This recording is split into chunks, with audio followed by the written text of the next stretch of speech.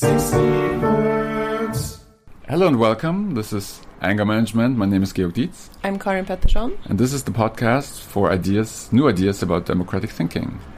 And this podcast we started in the US, but now we have transitioned back to Europe. And this week we met with Anne Applebaum in Poland. In her lovely, lovely country house. Yes, it was a magical drive and a magical day. 4 hours from Warsaw. She sits there and thinks a lot about the questions that we're interested in this podcast. The rise of authoritarianism, the weakness of democracy, and the relationship to technology. Yes, and Anne Applebaum, of course, is an American journalist. She's a Pulitzer Prize winner.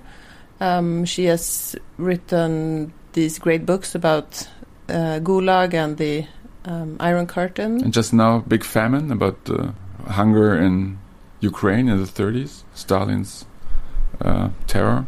So she's one of the big public intellectuals of our time. And we had a conversation about these topics and started with asking questions about the rise of authoritarianism in the West and in the East, and if that's different or if it's similar.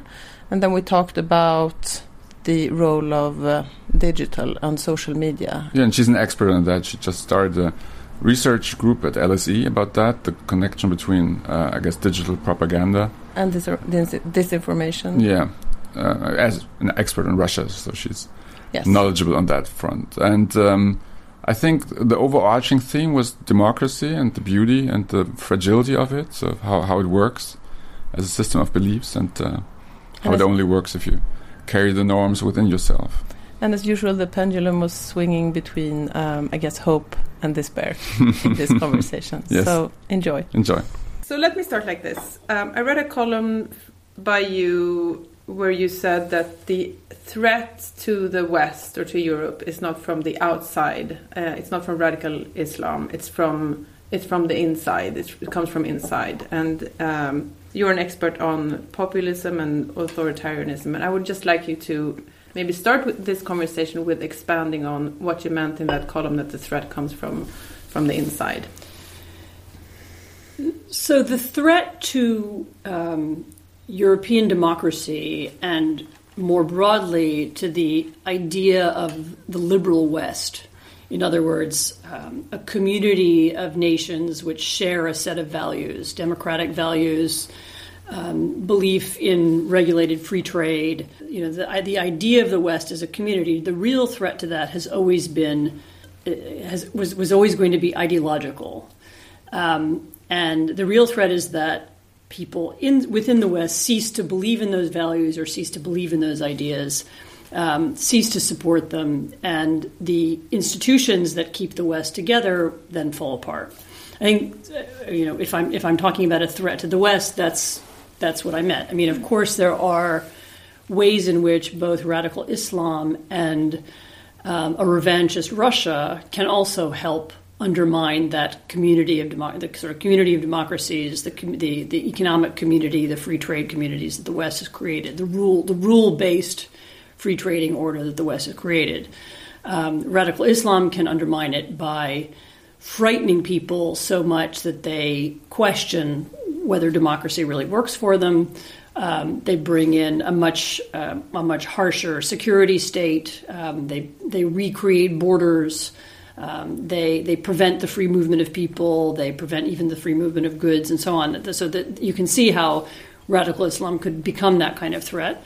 The Russian threat is also an internal threat because Russia funds anti-Western and anti-democratic groups and people and parties inside Europe and inside the United States, actually, as we learned during the last election. And this is not a trivial thing. This is not a small thing or a fringe thing. It's an important. It's an important influence on politics in a lot of countries. More visible in smaller countries where a little bit of money goes a long way. Yeah. Less visible in larger countries, but even so, I wouldn't, for example, underestimate the Russian attempts to influence Germany and German politics. as well as obviously Polish politics, Slovak politics, Italian politics. Can I jump in? And sure. Because I think it's really interesting in terms of if you think of the story of the West as a story, so of that or democracy as a story that people have to sort of understand and believe. That's I think interestingly true if you think about Trump, so of the way that you have to believe in the sort of separation of powers to accept the separation of power. And the story of the West is in a way interestingly the same way, that you have to believe in what you do. And that's been questioned from sort of history, so from colonial past coming back, or from in the American context, Charlottesville and all that sort of slavery and all that. But you're saying also from within the countries, people have ceased to believe that story. West, why would that be? Well, the West, I suppose the version of the West that I'm talking about. I mean, we can have this discussion about what the West means and what democracy means, and so on, going back to ancient Greece.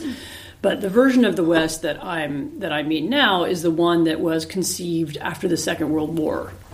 And it was one in which the United States and which all the Western European countries had a major stake. And it was both an economic community and one that accepted certain rules. I mean, even though there were many, of course, different domestic arrangements, and there are a lot of deep differences, particularly between Europe and the United States, but that accepted free trade rules, that created joint institutions like the European Union, like NATO, like the World Trade Organization, which enabled a kind of agreement about how we trade with one another, how we get along with one another, and which would allow us to build, if not build a joint government. I mean, there's never been any discussion of that, but allows us to sort of to expect a certain order to pertain, at least among our relationships. And then, of course, we had an enormous amount of success in exporting that model to other places. I mean, why is China able to trade with us? Because we set up these rules of free trade that turned out to work for them too. So there was a set of institutions which we accepted would regulate our relationships with one another. But those institutions require maintenance. They require, they require investment, and as you say, they also require belief. People have to think that they're important and think that they matter. And I should stress that people have always questioned them. If you look back into the history of the West, if you look into, in the 1940s, when there were very strong, for example, communist parties in France and Italy, there was a lot of fear that this system would never take off. And then in the 1970s. In the wake of Vietnam and the oil crisis, there was a lot of questioning of American leadership. Do we really want this system? As the then Soviet attempt to influence it and undermine it was then, of course, very strong. So there's nothing new about this. What we have now, though, for the first time, is first of all, what we have now is that for the very first time, the United States is questioning the system.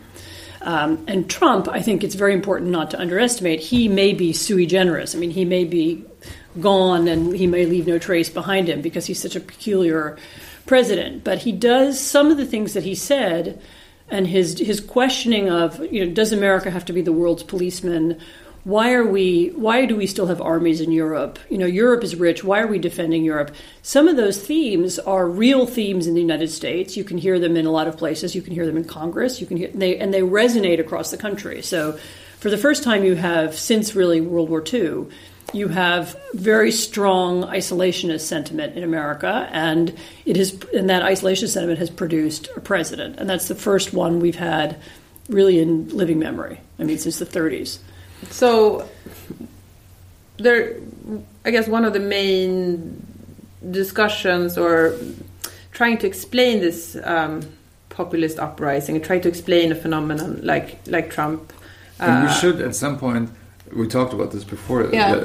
Populist uprising is a very broad statement. Authoritarian tendencies. Yeah, okay, because we talk about. Well, there are different kinds of populism. There are different kinds of. Yes, we all agree on that. Yeah. I completely. I know one has to use shorthand, or else you get caught spending the whole conversation picking things apart. But yes, trying to explain a phenomenon like Trump or the rise of right-wing authoritarianism in Europe, for example, there's this debate going, and I know you have opinions on this, whether is this a backlash against globalization? Has this to do with economic insecurities, or is this something else?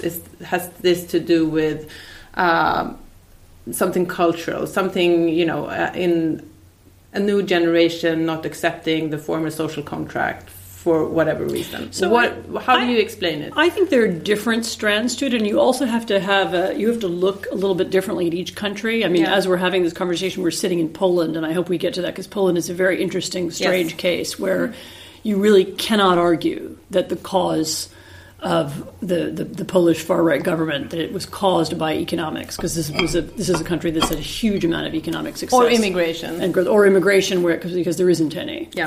But maybe we might return to that. Yes. But I think you have to pick these things apart, and I think they are, and they interact together. And of course, the economic arguments are well known, and you might not want to rehearse them here, but yet, it is true that globalization it has created more wealth around the world, but in particular countries and particular places, it is blamed for having created, undermined particular industries. And so we know there are, in the American Midwest, or in the British, the industrial North, or in probably the German industrial North, you can hear people complain that they've lost their jobs to China. Whether or not this is true is another argument. Some of these, from what a lot of the statistics I've seen show that the real threat to a certain model, an economic model that we got used to for most of the 20th century, the real threats are really technological rather than to do with trade, and they're to do with the rise of automation and the use of computers. And we know that. So whether or not it's real is a different question. I mean, I think it's important to focus on, we can have a long argument about what are the real economic impacts of global trade, because of course global trade has done a lot of good things even for poor people, providing cheaper products and so on. But it's very interesting to look at the psychological impact of free trade and the way in which people understand it, and that's where you begin to get. You get a transmission. You have a sense in a lot of societies of insecurity and of threat. That our civilization is under threat. Our way of life is under threat. In some places, it takes a racial overtone. Our white race, or our Swedish nation, or our German nation is under threat, and it's under threat both from this sense of this is why immigration played such a huge role in political arguments in Europe over the last 2 or 3 years, but it's an idea that our governments and the people who run our countries are not really in control anymore of our societies. So a decision made in China affects a factory here in Bavaria, or our leaders are not able to make decisions that keep our nation safe, and so on. So the idea that we have somehow lost control, that we aren't in control of our destiny, that other people are in control, and that those people, have with different values from us or threatening us, I think is something you see a version of that in a lot of different countries right now. And the question is, why now? And I think part of the answer is economic. Part of it is to do with the wave of immigration in the last couple of years. Part of it is to do with trade. Part of it is also to do with the way in which people now get and process political information, what people see. And this is an argument that I've made a lot, which is that it's really to do with the nature of political information as you see it on the internet. Yeah. We should come back to that. I'm super interested in that. We should talk about that. But if we just stay with the, because it's interesting what you said about the usual explanations for the rise of right-wing extremism. Are you content with that, George? Yeah. Yes. Anyway, I'll explain later. There's also left-wing extremism. I know. But let me later explain why. Yeah. I insist on being later a little careful with populism. Yes. Please later. explain that to me. I will. Anyway, so but looking at a country like mine, for example, like Sweden, where we've had great success for the right-wing extremist populist party and it's very much connected in the public discourse to immigration. And I think looking at timelines, it also partly true that they did gain a lot of votes when we had this a refugee crisis a couple of years back. But looking at a country like Poland, that is just not the case. And so the explanation models for Western Europe doesn't seem to apply to all of Europe. No, except that this current Polish government did use the threat of immigration as a sort of political weapon very successfully. In other words, we don't have any immigrants, we don't want any, and Europe is trying to force us to have them. And if you elect this populist government, we will protect you from this threat. And we see that this threat is very bad for other European countries. I'm just parroting what they say. Of course. It causes terrorism. Black people are, much more likely to be terrorists than anybody else. And if we have these people in, we will also have terrorism, and we will also have, slums, just like in Belgium or Paris. And so that's that argument was used here successfully. But I think it also played into something I was alluding to a minute ago, which is a feeling that many small nations have, and Poland isn't even the smallest. No. Poland is a pretty big country. But many small nations have a kind of demographic threat, like will we still exist? You find this in Hungary, by the way, which really is a small nation and which speaks a weird language that nobody else understands, and so they have this paranoia about, can we survive in this world? For Hungarian friends said, we live in this sea of Slavs. Can we maintain our culture? And this feeling that we're small nations, we can easily be overwhelmed. We need to somehow protect our national language and our national identity and even our racial identity in order to survive in this complicated world. And this kind of line, it's not always said exactly out loud like that, although sometimes it is. But this kind of feeling that, we need to protect ourselves is one you hear quite a lot in this part of the world, and also, I think, in Western Europe. And so here, actually, in a weird way, the absence of immigrants. I mean, this is a fascinating, and it's a little digression, but a fascinating analysis was done in Britain after the Brexit vote. And of course, it turns out that people are much more pro-Brexit. In other words, the more contact you have with immigrants and the more time you spend with people who aren't British, the more happy you are with the EU and the less anti-immigration you are. And the people who were most anti-immigration in Britain and most inclined to vote Brexit are people who live in places where there aren't any immigrants. So in Eastern Europe, you have a sort of little mini version of that, where you have countries which don't have any immigrants or tiny numbers who are against them because they're foreign. So, it's complicated. Yeah, I think I saw some analysis on the Swedish local elections that the Swedish Democrats, which is our right-wing extremist party, have the most support, or had the most increase in support in places which were close to somewhere where there were a lot of immigrants.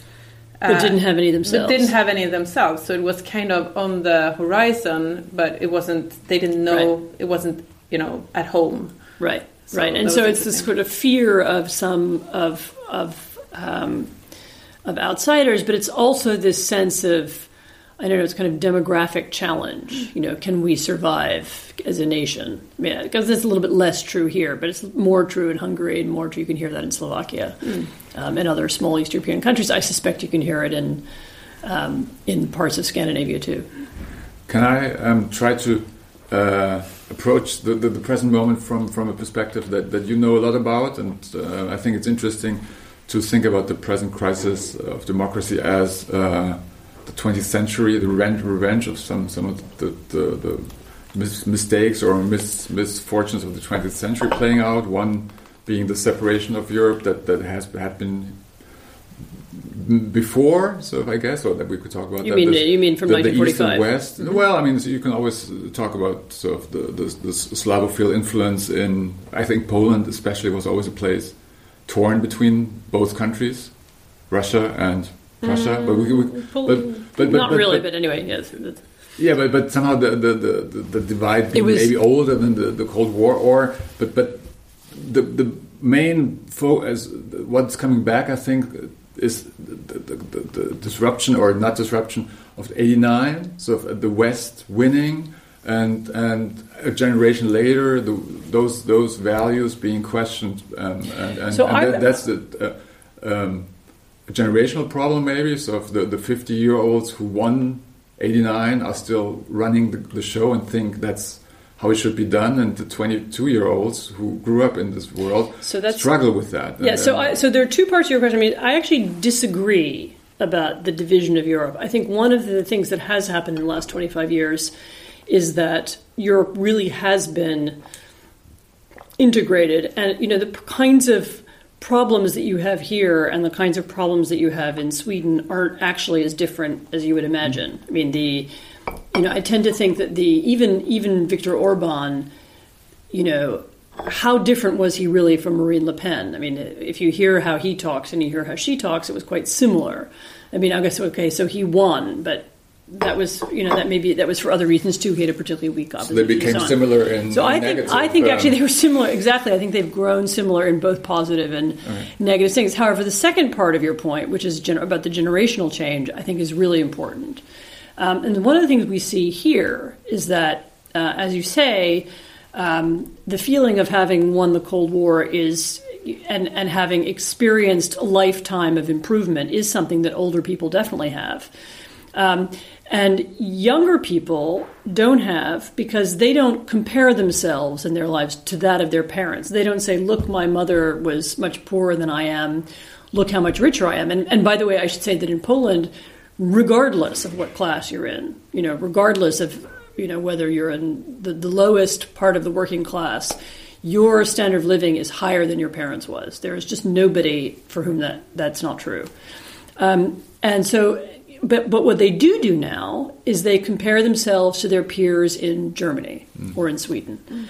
And so they say, why do Germans earn 3 times what we earn? We don't understand. And there's a kind of revolt against, because now they travel, and people in this country travel a lot. They go back and forth, they work abroad, they study abroad, they come back and forth. And so why, there's a resentment that, the rest of Europe is still so much far ahead of us. I mean, it's, of course, illogical in a certain sense, because Poland has, in the last 2 decades, made more, it's had really the best 2 decades, in about 300 years. I mean, and it has made more strides in catching up towards the rest of Europe than it has in a couple of centuries. So if that's the case, what could have been done differently? Where was the rupture? Where maybe First of all, let me explain to you later, George, how not to use the word elites. First of all, it's not a permanent situation. I mean, there's some oddities about Poland as well. I mean, this is again true in every country.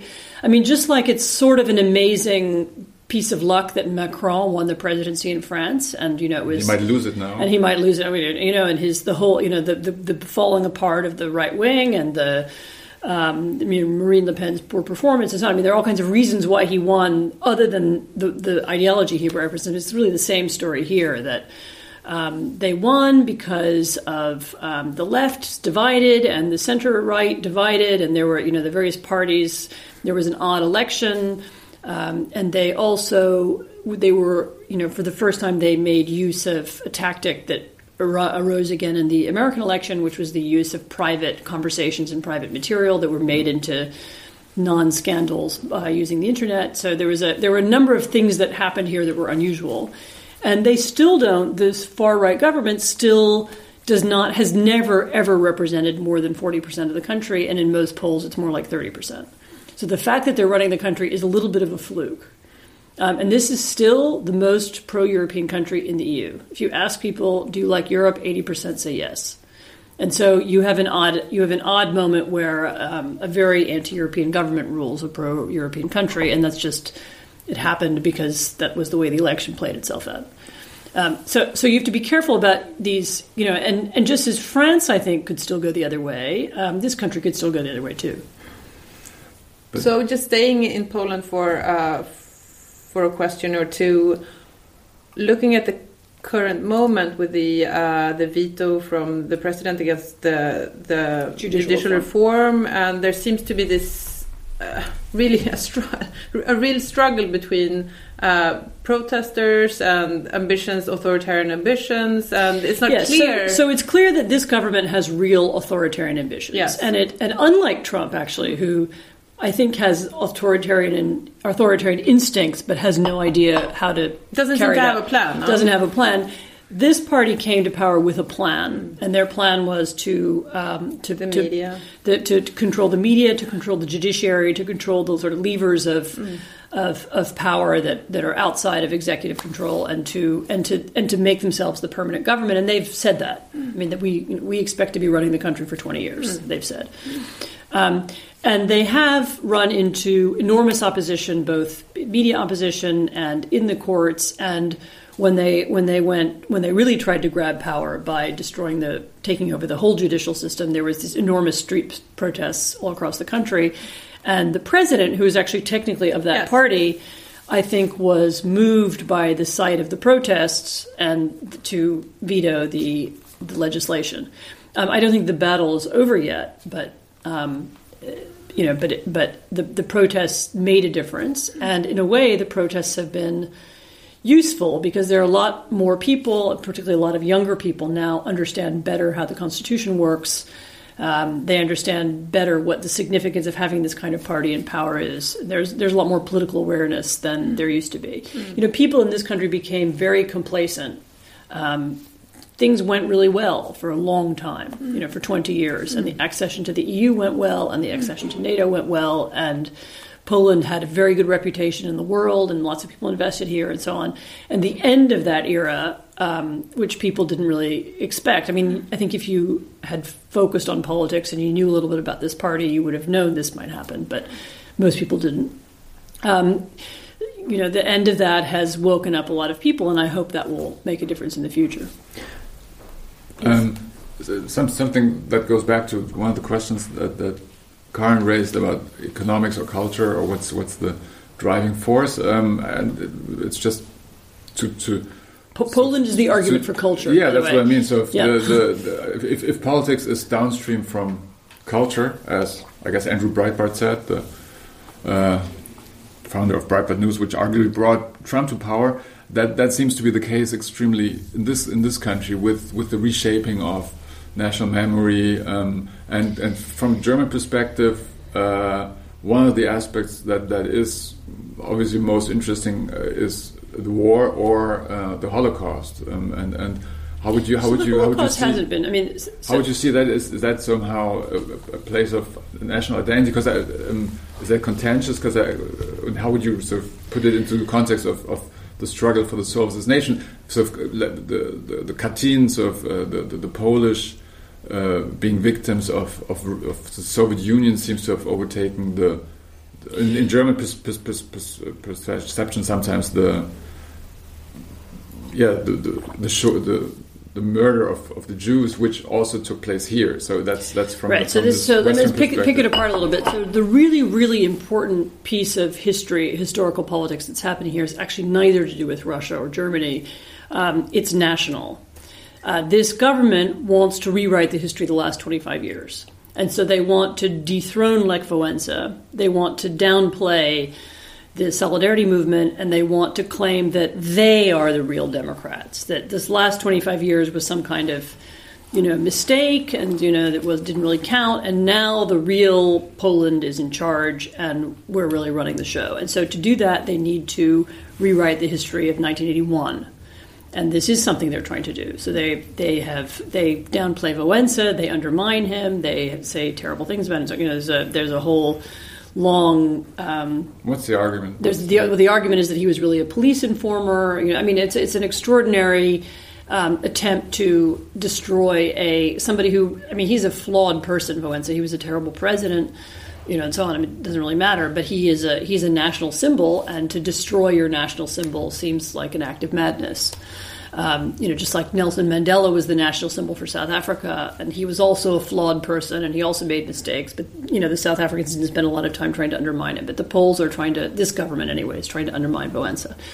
And therefore, to rewrite history so that they are the true Democrats, or they're the true somehow freedom was something that they brought about, which is, of course, you have to falsify history completely in order to justify that. In addition to that, yes, they like to be seen as victims. Poland was a victim of its neighbors. Instead of seeing Germany as a series of previous governments, but particularly the government of the previous 8 years saw it as a real partner and as a real friend, and as a country with whom it's worth being as close as possible. They see Germany as they want to see Germany as a former enemy and occupier. I mean, this also plays into, they're trying to convince people here not to be pro-European. And so part of undermining Europe is undermining Germany and explaining that Germany is bad, not good. And the reason why they need to undermine Europe is that one of the obstacles that they're facing in their desire to create a political system that keeps them in power for 20 years, one of the big obstacles is the European Union. And so they would like to undermine their European Union, undermine Germany, and so on. I think it's more about that than anything else. The actual history of the war and the Holocaust is not discussed much right now. It's not. I don't think those are big issues. I mean, fun enough, even they haven't talked a lot about Russia either.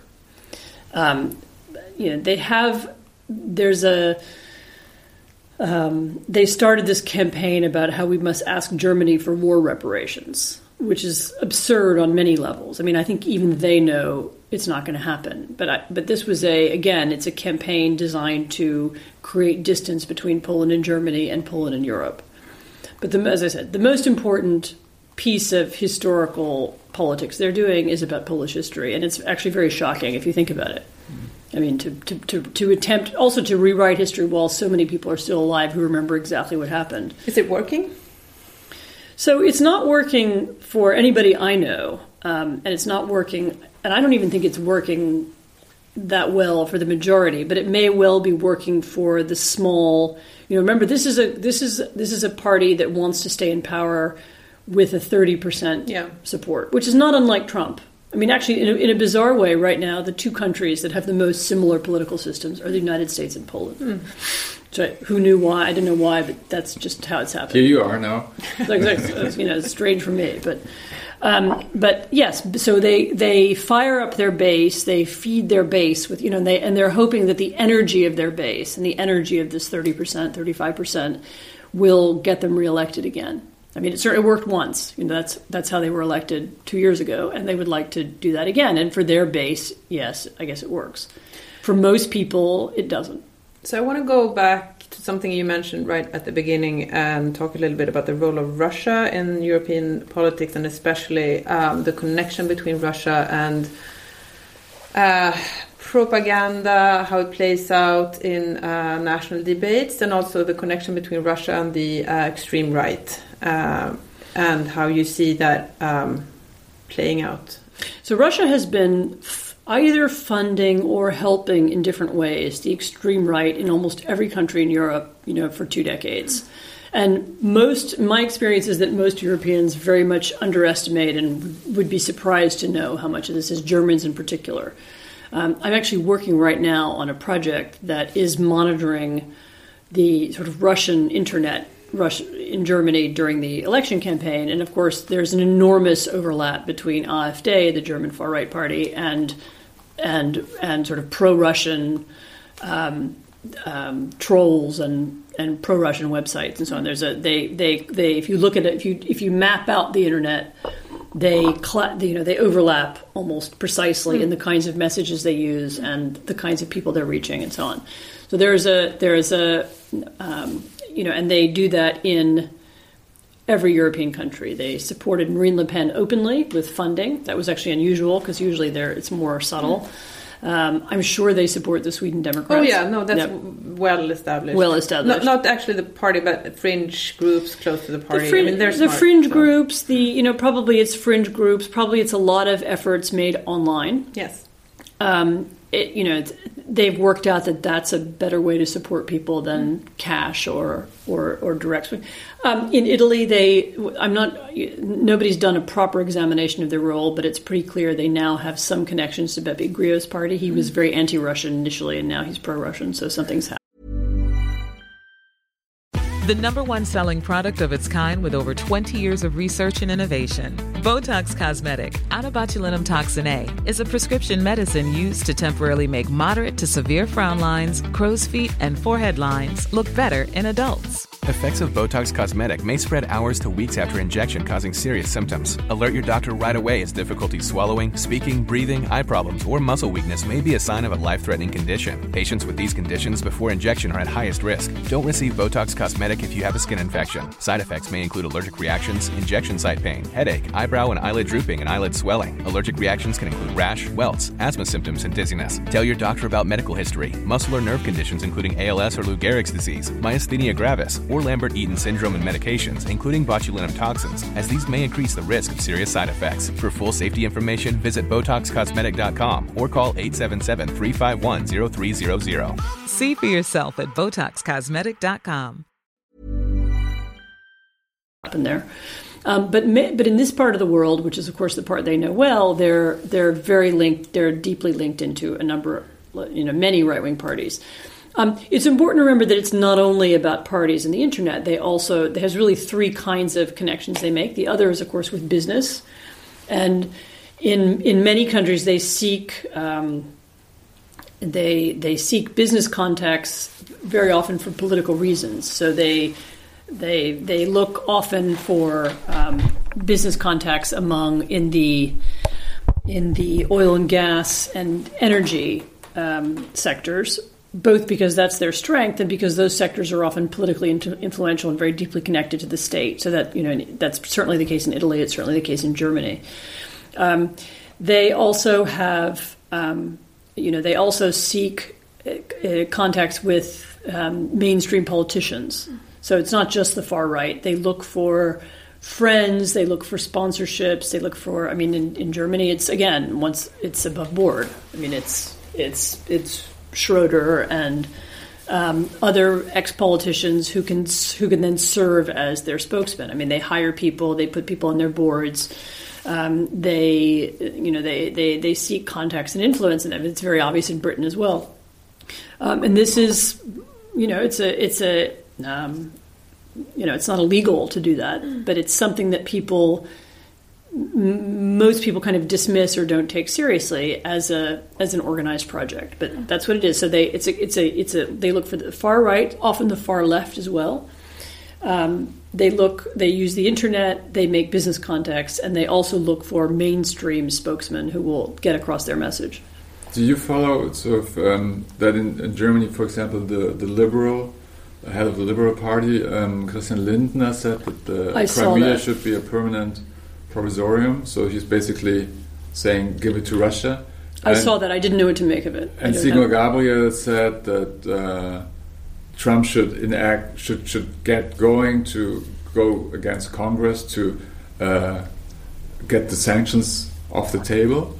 So I'm really worried about those temperamental changes in the central powerful country within Europe. I don't know what to make of it. So I don't know what to make of the Liberal. I assume that some of it is to do again with business interests. Again, there are a lot of companies who. I think it all has to do with business interests. Also, Sigmar Gabriel, he's pretty open about that, but doesn't make it better on a democratic level. So the ease with which democratic institutions, that goes back to the question: how can the West lose faith in its story if the politicians don't really live up to democratic ideals? Obviously, and highly elected officials, the foreign ministry, the German foreign ministry. Secretary of State, why would anybody believe in that story if obviously they sold out? Yes, no, you're absolutely right. So I think that an underestimated role in undermining the West, since we're back to that theme, has also been played by,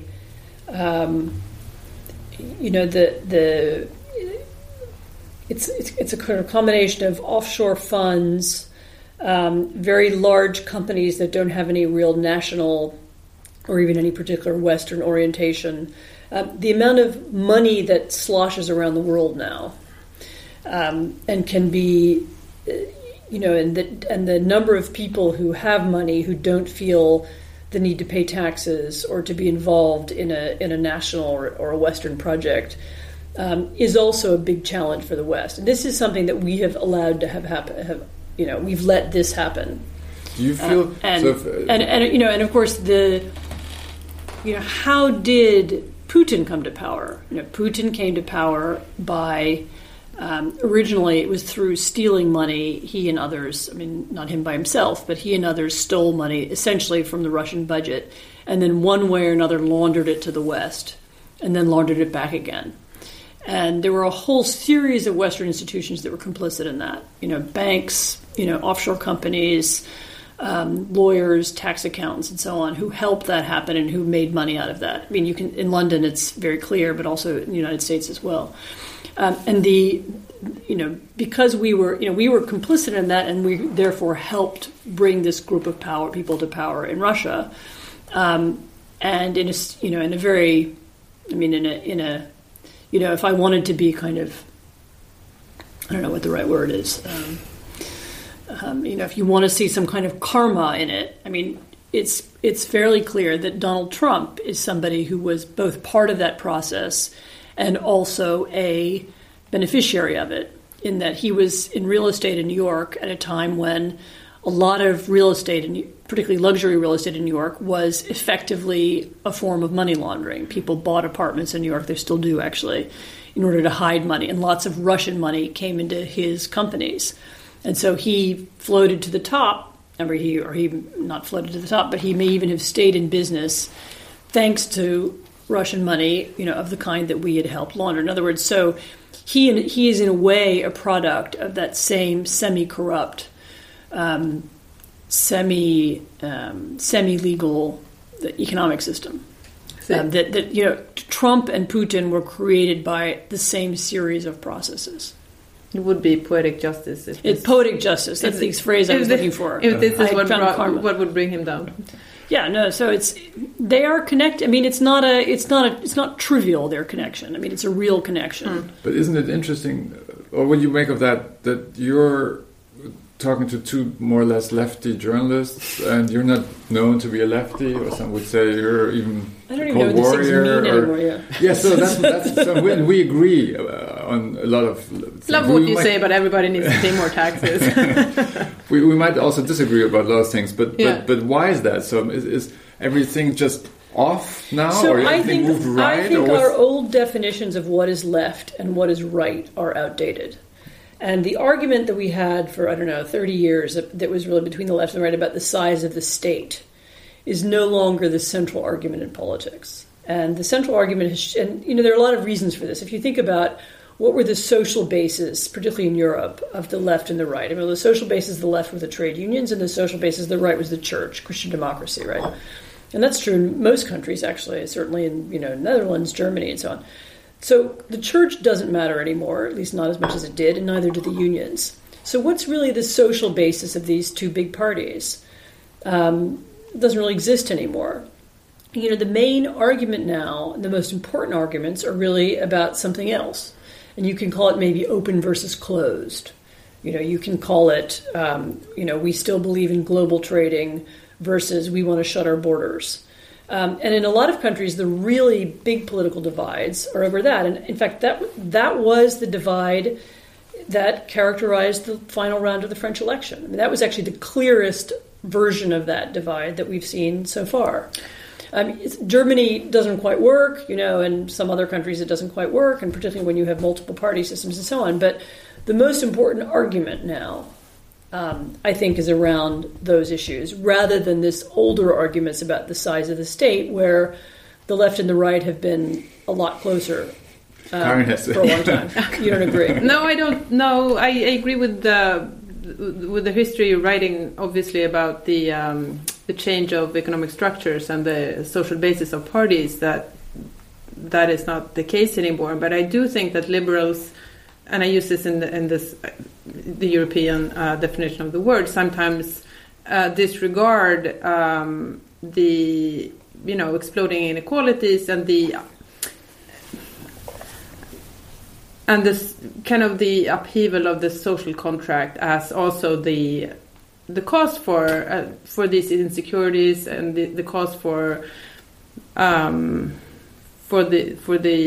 this rage or this sense of deep injustice that many people apparently are feeling. And I think that just talking about values and just talking about open versus closed won't take you that. The problem is that the sense of rage doesn't match.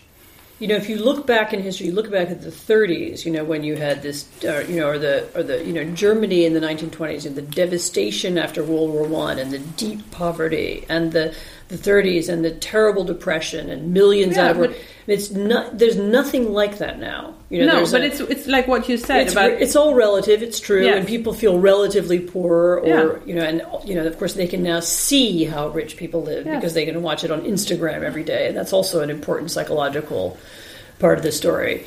But the level of rage doesn't match the level of economic devastation, and we're just not talking about massive impoverishment of the kind that we saw in the 20th century, first half of the 20th century. So I agree with you that there are, and again, you have to look country by country. I agree that there are economic causes, but they can't, economics don't explain the whole thing. You have to look at the psychology of the economics, as I said. So the economics have created these feelings of insecurity, these feelings of being left behind, and above all, this feeling of loss of control. Remember, this was the winning slogan in the Brexit campaign in Britain: "Take back control." Yeah, I mean, it was phony in that I think the British are going to have less control than they did before.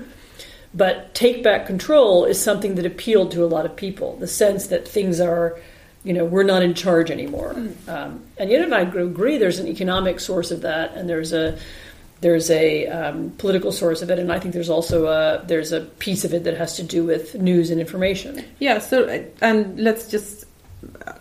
I obviously agree with that. There's a complicated interplay between cultural and economic factors, and some of the loss of identity and some of the rage that people are feeling. It's not about loss of economic status, but more of a societal status. Also, or in the United States, there's a clear, and they'll say this. I mean, there's a clear sense that some white people have that we are losing status to colored people, to black people, and there's a sense that men have that we're losing status to women. Yes. So that's.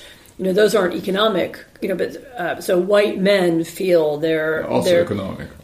It's also economic, but it's also a sense that, okay, we used to run everything, and now these black people and women run everything. I mean, sorry to be, I'm simplifying for the sake of argument, but a lot of what was the resentment, this terrible resentment against Obama, was partly that he was black, and the natural order, the hierarchy that we are used to, had been overturned.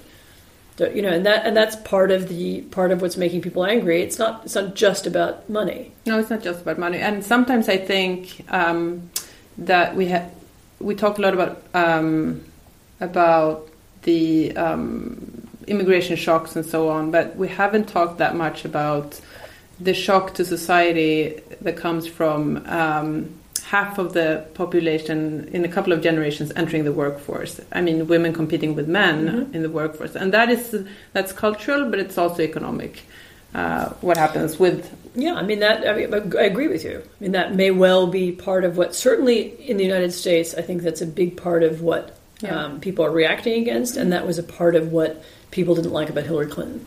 She was female, and she not just that, but she... represented a kind of female power that people resented.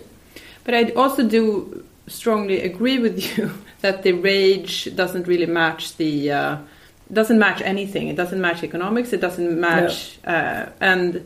I'm interested in your argument about platforms and social media and the new information infrastructure and how that affects us. If you can, and it affects the.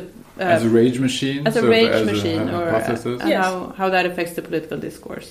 So how do most people now get their information? I mean, again, this varies a little from country to country, I know, but more and more people get their information from social media. And that means that what they see is material that they've selected or that has been recommended to them by their friends. And so more and more, they choose to see material that reinforces things that they already believe. And this has been shown multiple times in multiple different kinds of studies, that the more time you spend online, the more the narrower your views become, and the more likely you are to want to reinforce your own views with those of people who agree with you. And the nature of the Facebook algorithm in particular is such that it will show you more and more what you've already seen. So what you want is what you get, and it is able to identify what you like and give you more of it. And this phenomenon has helped. It's done two things. Number one, it's undermined the business model of the mainstream media. So you have much weaker, again, varies from country to country, but in many countries you have much weaker traditional press because the advertising model, the business model of the traditional press has been undermined by the social media platforms. But the other thing it's done is it has allowed people to sort of organize themselves differently. And again, this is another thing that's undermining the political parties. Is people find online, their group or their set of friends or their set of news sources and things that they believe in, and they are, much more cut off from everybody else. And what you had, in a lot of countries, not every country, but many of them, certainly, absolutely in Poland and absolutely in the United States, you have lost a center ground, the center ground as a place where a national debate can take place. So national debate doesn't exist anymore. You don't have a space where everybody agrees as neutral, whether it's the state broadcaster or, the parliament. Instead of having that, you have people listening to their own, they stay inside their own echo chambers or their own filter bubbles, and they hear what they want to hear. And this is partly a phenomenon that existed anyway, and that's why it's worse in particular countries where those kinds of divisions already existed. But there is no question that the internet exacerbates it. And the internet does other things too. I mean, there are all kinds of studies again that show that the more time you spend on Twitter and Facebook, the angrier you get, and also the kind of language that gets you attention, like if you want to get a lot of likes, the language is harsher. You have to be harsher, cleverer, more extreme, and over time, people's language online becomes more extreme, and that's it. That's one of the things that social media has done to political discourse. So I'm thinking a lot about this at the moment, and I guess the business model of Facebook. I mean, what they want is for people to stay as long as possible on their platforms. That's their business model, because that gives them more access to your data, and that's what they make money from. And the way to do that is to keep you engaged and keep you emotional. Mm-hmm. So they promote stuff that keeps it's a rage machine, basically. The platforms promote content that makes you angry, super sentimental, and cats makes you laugh. But I'm wondering, so that would, in and of itself, create spirals like the ones you're talking about. But the mass, also just thinking about how big this company is, Facebook, with 4 billion users and 2 billion users every day. I sometimes think that we haven't, as societies, at all thought about what this means. No, and I agree with that. And I guess my question is, if we think about this as a problem, which I think it is, where should the pushback come from, and how should we think about this as if it's a democratic problem? I think it's a big democratic problem, and I mean, I think they know it too, and Facebook. So they're different issues, they're different platforms, but Facebook, I think, has very deliberately tried to avoid talking about this as a problem because this is how they're making money. And even fake news makes them money. So they don't want to be seen as publishers. They don't want to be subject to regulation, and they continue to want to present themselves as a sort of, we're just a neutral space. We're just technology, we're not shaping the way anybody thinks, but actually, they are, and their algorithms do. So I think there are a number of things that are going to happen. I mean, I think for one thing that will happen is that in the next few years, there will be attempts to regulate Facebook. I think Germany's already trying to do it.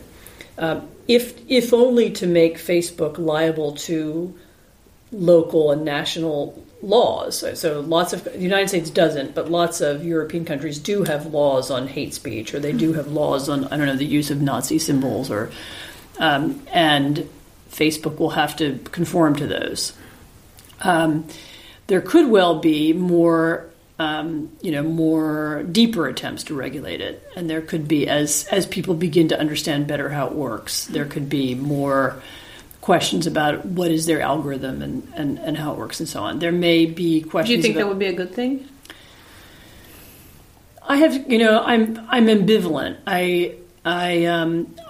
I think it's a good thing to have the discussion about how it works, because I think most people don't really understand it. I don't want to see. I'm nervous about the precedents that could be set by attempts to regulate what people can and can't post. And anyway, people would find ways around it. So I'm not sure it's worth going there. But larger, broader, and wider national conversations about what it is and how it works and what it's doing to institutions, I think, would be useful.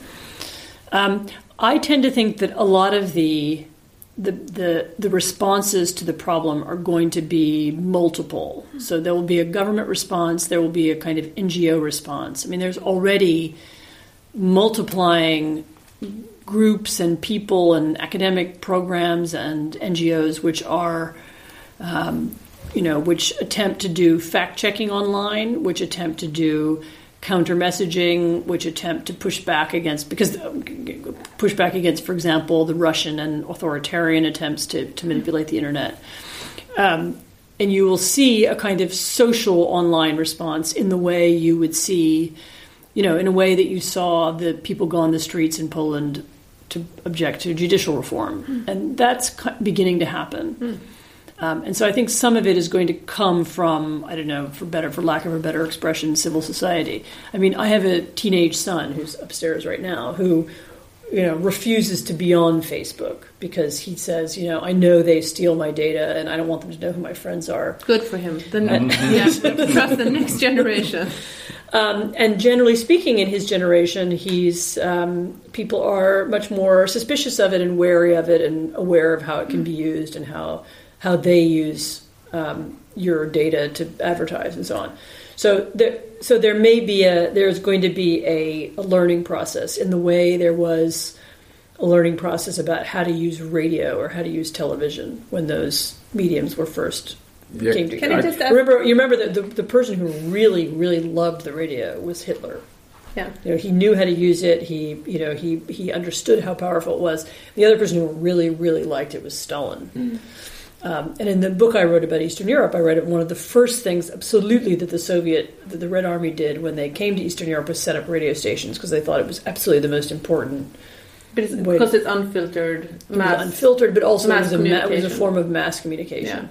It was only later that then, we had Radio Free Europe, which could undermine it, and then we understood, then Roosevelt also invented a form of radio that was unifying. I mean, so, there was a whole series of things that happened as people grappled with the new technology and learned how to use it. And I think that will happen with this too. And so when I'm feeling optimistic, I think that the civic response will be. How often do you feel optimistic? It goes in waves. How much? Some of it will have to, some of it will have to be conscious. So if we had a different American president, I can imagine right now the United States investing a lot of money into understanding better how, for example, just how Russian manipulation works. Yeah. Like, it's not only a Russian problem, but the Russians, I think, were ahead of the curve in understanding how to do it. But understanding how it works and monitoring it, and you could put money into doing that in useful ways. At the same time, if we hadn't had these social media platforms, he wouldn't have been president. So it's who? Trump. That's I think that's probably true. But just one last question on this issue: how much? So we were talking about the mismatch between the rage and the real world, right? Do you think how important do you think this particular factor is? The internet. Yes. I think incredibly important. Is it the explanation? I think it's not the explanation. There are a lot of explanations, but look around the world. Look at the government in the Philippines. Look at the government. Look at Trump.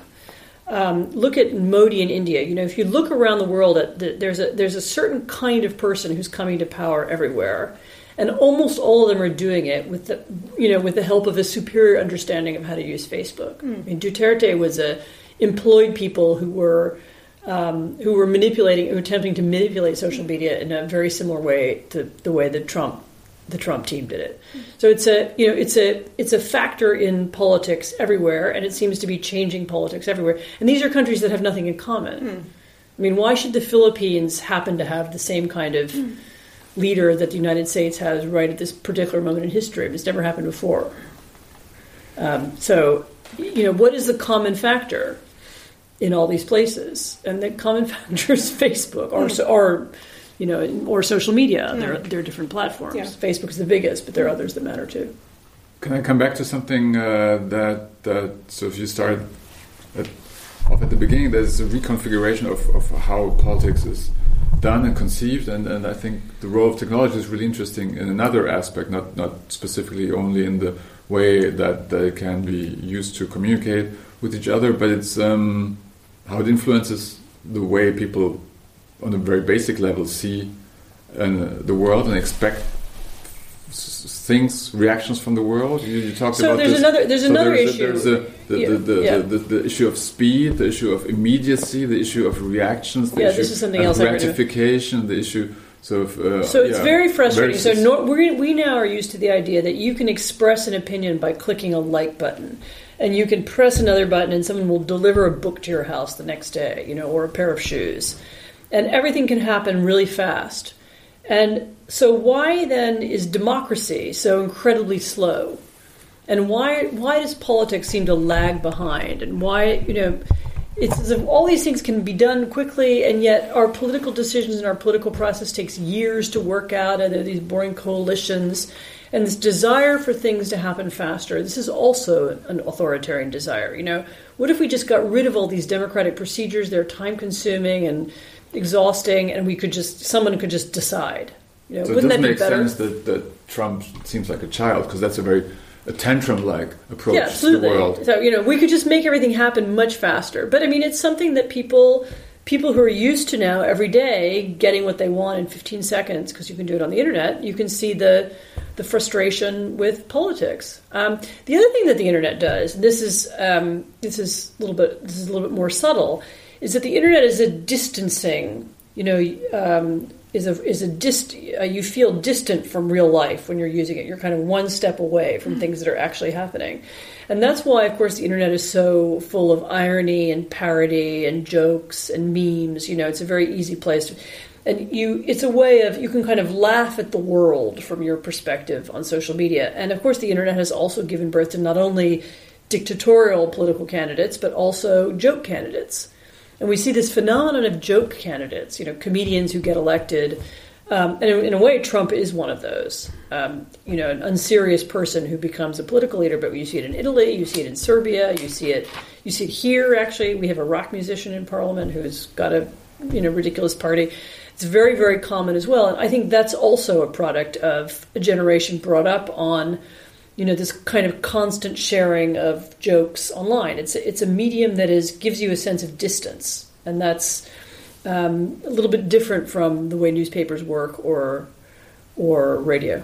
But the parallel to the radio is kind of uncomfortable, or what Karin said. So how can democratic forces take charge of that technology? And the 30s, you say, democratic governments took 10 to 15 years to realize or to employ the power of technology. No. I mean, if you look at the invention, the real precedent is the invention of the printing press. Think about the invention of the printing press. This was a technology that instantly allowed all kinds of scurrilous pamphlets to be printed, also all kinds of anti-establishment pamphlets. What was the end result? It was the Reformation. That was one of the results of the printing press. Which you guys being from Germany and Sweden, you think that's good, but it did cause 100 Years' War.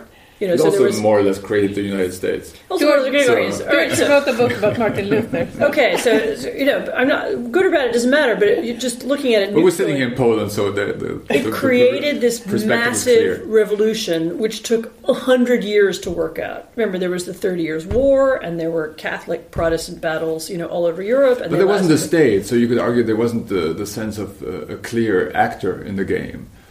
I'm just of course it wasn't the same. But I'm just my point is it's a super disruptive element. That's my society. point. My point is that it was very disruptive, and that it took a couple hundred years to work it out. Yeah. Before we got back to being more or less peaceful again. Yeah, but then you have the state as an actor, and that basically maybe is one. I mean, actually, it's the consequence of the printing press. If you say the Treaty of Westphalia is the end of all that, and that's where the state as an actor becomes an element in European politics. That is the actor that is made to deal with technological change. Right. Well, now we have a form of technology which undermines the state. Yeah.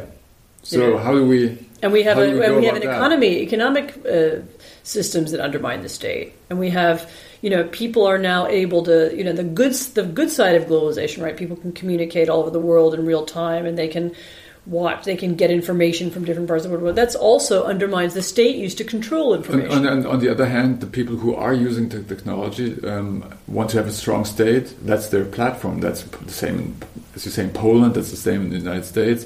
So that's I wouldn't say irony. Well, these are the nationalists. And it's a revolt against the globalization regime, which the nationalists want to bring back that power. They want, and that's why they do stuff like crack down on the internet.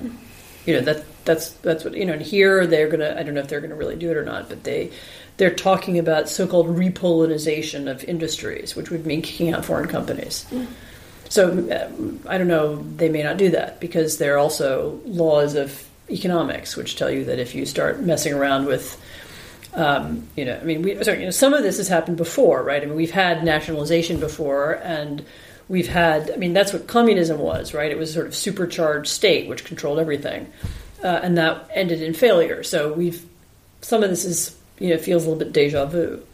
So the headline of this podcast will be "Facebook is creating 100 years of war." That's some news. That's some news. That's newsworthy. I mean, I don't want to. Again, there are all these other factors as well. But no, Facebook doesn't help. I really agree with you. I mean, not on the headline, but on the disruptive. Impact. So can we have something positive? Potential. We always want to have something positive. Yes, just something positive. What should happen? What will happen? We can't. So I refuse to leave like that. Yeah. So I think if you want to look at something positive, I think you could look at the ways in which these big political shocks have usefully given people, some understanding. First of all, of their own political systems, and second of all, of the importance of being involved in democracy. Yes. And third of all, suddenly we understand how weak some of our systems were. I mean, the United States, so much of it turns out, so much of the kind of norms that we, the way the president behaved and so on, those weren't laws. Those were accepted customs and habits that nobody really thought about. Why did the president release his taxes? They just did. And every president since Nixon has published his tax form. And Trump, there wasn't a law that said you had to do it. It was just a custom. And so understanding better, we understand our systems better. People are much more inspired to be involved in politics. And democracy really doesn't work if people are alienated from it. And so one of the effects of this wave of populism may be to bring people back into politics and bring people to be more involved in their communities in a way that wasn't before. And that's happened here. That's happened in the United States. It's happened a little bit even in Britain. People became much more politically active after the Brexit vote. And Macron wouldn't have won without Trump. Macron would not have won without Trump. Yeah. Macron would not have won without Trump. And the reaction against Trump and the reaction against those waves may wake people up. Oh, wait, what is the European Union? Maybe it's useful to us. Maybe it's worth fixing it or making it work better. Or, this is a whole nother, argument. Maybe if the United States is not going to be so involved in Europe, maybe Europe needs a foreign policy. I mean, that's something that nobody's, particularly the Germans, haven't really wanted to talk about for 40 years. So there are a lot of weaknesses in our system that have been exposed, and now we see them, and now we can work on them. But I agree okay, so we call this podcast the wake-up call. Yeah, no, and I just want to make that point. No, just leave it there. No, which is so interesting because democracy doesn't, and that's a takeaway that I didn't know before. No, it doesn't work if you don't believe in it. Yes. So it's a magic trick. So that's the beauty of it. So that's why we'll call it. Well, wake-up call could also be that the magic poof is going away. I mean, you have to believe it. It's not a question of faith. You have to think it through. Why democracy and why not dictatorship? It takes some time and effort. But you're right. You have to believe in it, and you have to work actively to make it better. And people at all different levels of society, from the highest to the lowest, have to be part of that. Have to be part of the debate and part of the. The hundreds and hundreds of interlocking institutions and groups and organizations that make democracy possible, from, the Rotary Club to the Machine Tool Builders Association to this podcast, to the to the Congress, to the Parliament, to the Bundestag. All these are different parts of the system, and every all of us are part of it in some way, but having it revealed to us or having it reminded to us why it's valuable, I think, is quite useful. Thank you. Thank you.